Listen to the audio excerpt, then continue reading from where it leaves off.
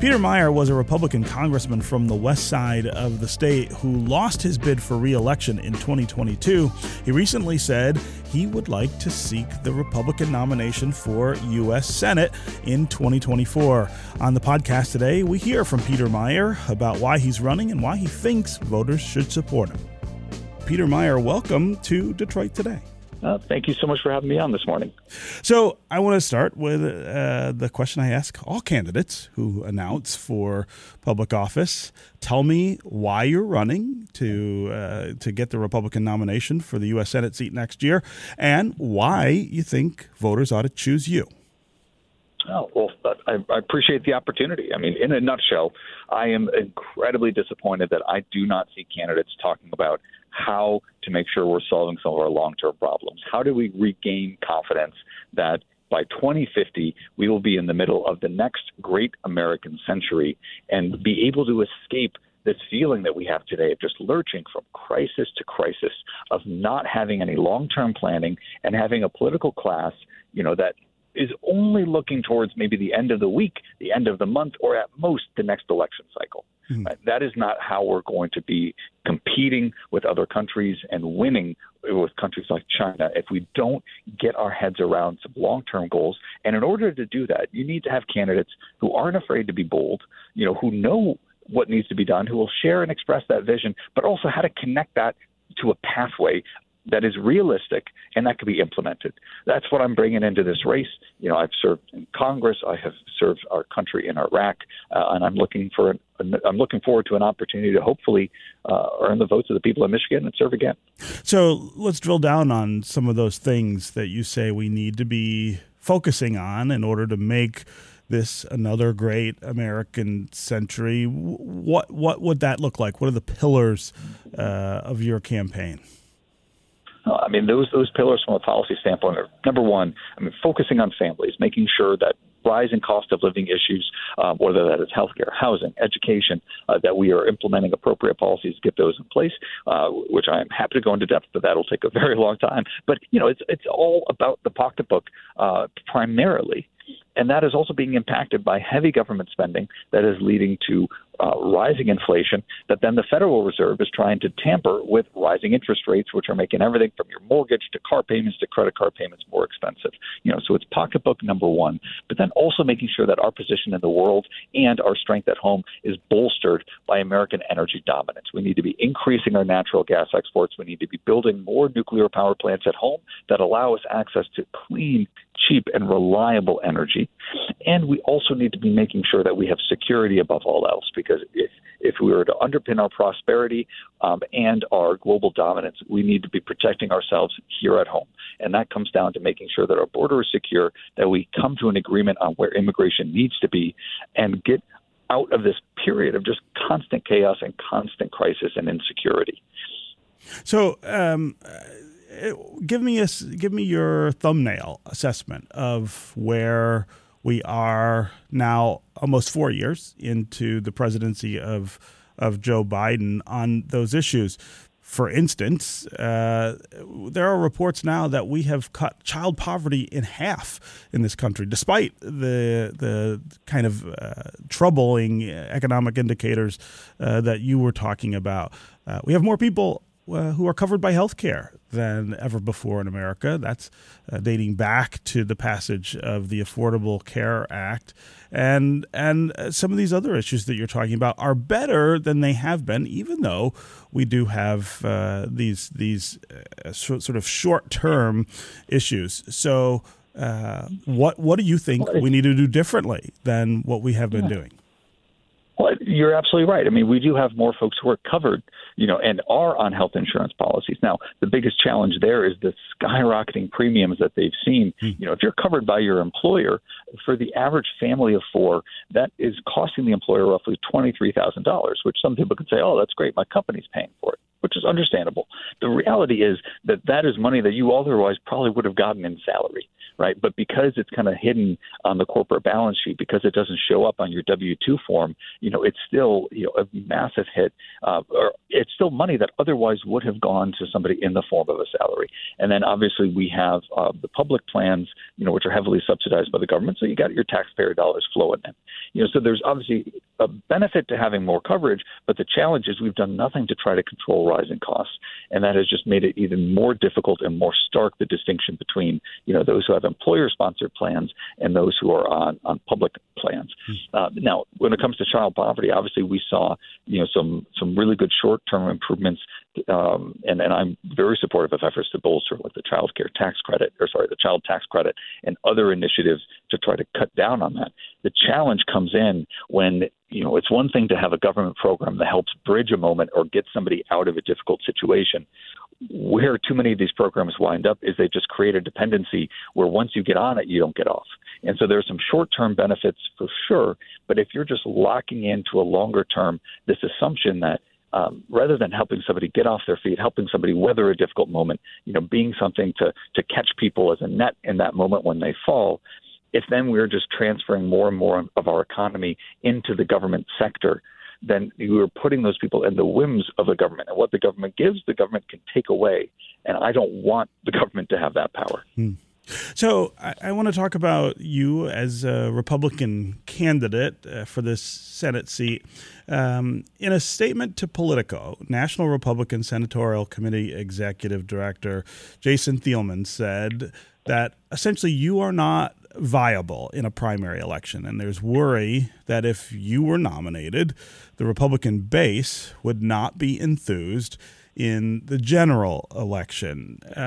Let's take this in two parts. That's pretty strong language, but let's take this in two parts. What's your argument to Republican voters in Michigan to make you the party's nominee, and how different, I guess, does that look than it did last year when you had to seek re-election for your congressional seat and faced this problem inside the party? Yeah, I mean, the kind of establishment DC kind of swampy folks, who think that they know, how things work. Meanwhile, the world crumbles around them. I've a strong amount of contempt for them. But it does crack me up. I think their statement, there's never any poking at the internal contradiction of, this guy can't win a primary. But by the way, if he can win the primary, then he can't win the general. Or I think they also told me, we don't think Michigan's winnable.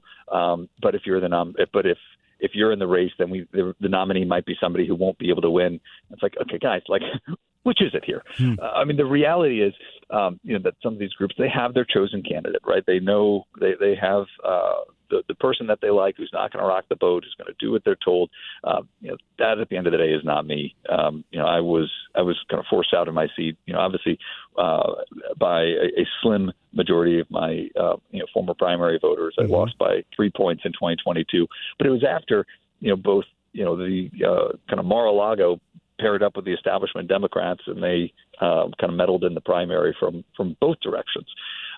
My pitch is, if you do what you've always done, you're going to get what you've always gotten here. What have we gotten? We've gotten, folks who are kind of uninspiring, who are not going to rock the boat, who are just offering, kind of simple, tired, bland, proposals.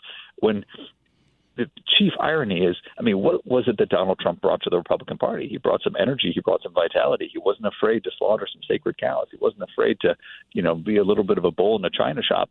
And a lot of the folks who, are looking to him for inspiration or are just bone terrified of him fail to see what it was that the voters actually appreciated about what Donald Trump brought. So what's different about next year? I mean, as you point out, you narrowly lost renomination for the House seat last year. That was driven by Trump supporters, right? They were more attracted to another Republican candidate. Why won't they be next year? So it'll be a little bit harder for the Democrats to drop, $500,000 in ads boosting my primary challenger if it's a 5, 6, 7, 8, 9, 10-way race, number one. And number two, I think it's actually a great opportunity to have a race that'll be a lot more about the issues, because it's not just a head-to-head. It's not just going to be a two-way. It takes a lot of signatures to get on the ballot, for sure. I mean, we saw in the gubernatorial last go-around, that a lot of candidates, had signature issues that plague them. But when it comes to the 2024 cycle, I'm frankly excited at the opportunity to not just have it be, a one-dimensional race. When you have a number of candidates, they each have to make a case for themselves. It's just a little bit harder to say, oh, well, that guy over here, he sucks, but vote for me. Okay, you may dislodge a vote from the one guy, it might go to the other opponent. It's a bit more of a complex dynamic, and I think that makes that encourages folks to make an affirmative case for themselves rather than just engage in the negative politicking that we've become all too familiar with. Yeah. We're talking with Peter Meijer, a former Congressmember and Republican who voted to impeach former President Donald Trump while he was in the House. He has announced recently that he is running for the U.S. Senate seat that will be open here in Michigan next year after U.S. Senator Debbie Stabenow, a Democrat, retires. I do want to talk more about the former president and the person who would like to be president again. He will be, I think, by all measures on the ballot here in Michigan during the primary next year as well. One of the issues that you had inside your party is that you voted to impeach Donald Trump. I want to talk about that vote. Do you feel like that was the right decision to make? Would you make it again? And why won't that hurt you again next year? No, I mean, quite simply, when it comes to the former president, I don't have a black or white opinion. I still think that the actions on and leading to January 6th were disgraceful, and I voted accordingly on that. That having been said, if the choice is down to, Donald Trump or Joe Biden, that is not a difficult decision for me. I think while the vast majority of the American public would probably prefer to have different options, in November of 2024, I will support the Republican nominee. I will do everything in my power to make Joe Biden a one-term president. I have been incredibly disappointed by how he has frankly run roughshod over a lot of norms and principles and done in maybe far less dramatic ways, but done, a lot of the same damage that Democrats accuse Donald Trump of doing. Well, can we stop there a second? Yeah, can you be more specific? I'm more than happy to. Oh, absolutely. I am a big believer in separation of powers. I am a big believer in legislative supremacy, that would be in a much better position as a country if our rules, laws, regulations, if far more of that was being implemented by people that were actually accountable to the voters, right? If the people we sent to D.C. could actually do something as opposed to having their hands tied because you have a president and an executive branch and an administrative state who takes all that power away and makes it far more difficult where there is a rule or a regulation that needs to be changed to actually hold somebody accountable to make that change. And the things that I think Biden has done that are, maybe seem innocent from the outside because somebody may support, say, student loan debt relief, but taking 20-year-old pieces of legislation, applying a novel interpretation and using that to justify the expenditure of $500 billion should rightly terrify any American, even if they may not pay attention to what that money is going for, or they may think that money is being spent in a good direction, but the door that you're kicking open, the precedent that's being established, and how that could be abused by a president in the future for something you may passionately disagree with, should frighten people. At the same time, the OSHA mandates that he implemented, looking to make sure to mandate, vaccinations for employees in the absence of evidence that it would cut down on transmission, but just all of the different ways in which, under this administration, he's run over that core idea of separation of powers and basically dared the Supreme Court to stop him rather than have any prudential mind towards what is or isn't, facially constitutional. While some of the policies he's implemented with a 50-50 Senate and a very, very slim majority, the historically slim majority for the House Democrats in the 117th Congress that I served in, it flew in the face of Biden saying he was going to be some, moderate candidate, that he was going to be a transition figure, that he was going to go and be a bridge between, the party of the past and the party of the future. Instead, he had enacted some of the most progressive policies of any president since, at least Lyndon Johnson, if not FDR, without the mandate from the American people. So I guess my question is... He's a nice guy who eats ice cream, right? But I guess my question is in the contrast to someone like Donald Trump, who whose own abuses of executive power are becoming more evident every day, and whose plans, if he were to win next year, are really about the expansion of presidential power. I mean, he has said things, he's planning things that would make the things that you're pointing out about President Biden, which are policy issues, would make them look. My disagreement's on the process. I may not think the policy is good, but it's the abuse of the process that concerns. But you think Donald Trump will abuse that process less than Joe Biden? Oh, I have been frankly disgusted by the fact that, but essentially the lack of accountability within the media towards those abuses by Joe Biden, again, because he seems like a nice guy who, likes ice cream, right? So he kind of gets that grandpa pass.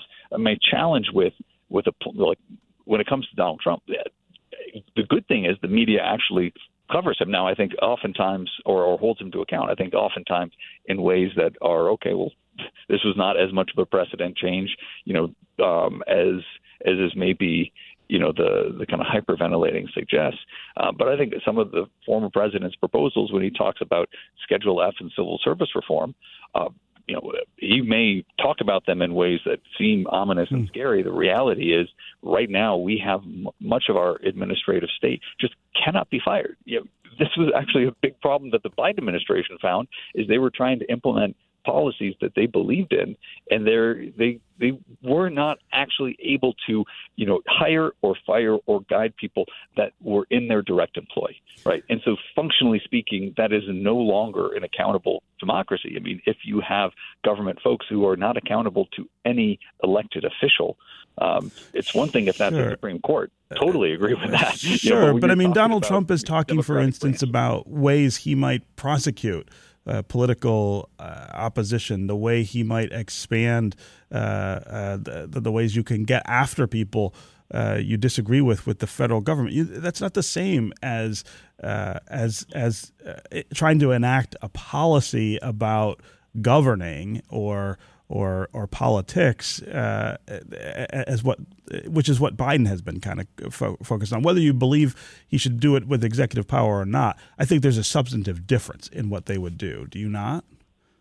I mean, I think that very much remains to be seen, because you're talking about a former president who had the most serious pandemic in a century on his watch, and where if Trump wanted to be the dictatorial authoritarian, my God, there is no better opportunity for somebody to seize power than a pandemic. I mean, that is literally one of the nightmare scenarios that far preceded the Trump administration, but where folks like myself who are worried about emergency powers and executive powers, where that was the combination that there's a world in which Donald Trump or any president could have postponed elections because of a pandemic. Well, he waited until the election to try to seize power, correct? I mean, he absolutely tried to seize power. He went through a just absolute, clown car process in the post-election period I lived through all of that, right? Like, you don't need to inform me about just the idiocy of so much of that. The challenge was, substantively, none of that would have worked, right? It was more the factor of riling up, kind of the mob violence that I take serious issue with, because, the system held. The areas where there was, insecurities in the system, we addressed through legislation. The John Eastman memo, like, I guarantee you that Mark Elias, the kind of Democratic super lawyer, probably read that and went, oh, man, why didn't we think of these processes? Because they had attempted to do some very same, disenfranchised stripping. At the same time, they were, talking about Donald Trump trying to steal the election, and Marionette Miller Meek's race in Iowa that came down to 6 votes. They were trying to avoid seating her in Congress. So, I mean, I guess I've seen enough on all sides to want a pause. I think that's a hard case to make. When we come back, we'll continue our conversation with Peter Meijer, former congressman and now candidate for the Republican nomination for U.S. Senate in 2024.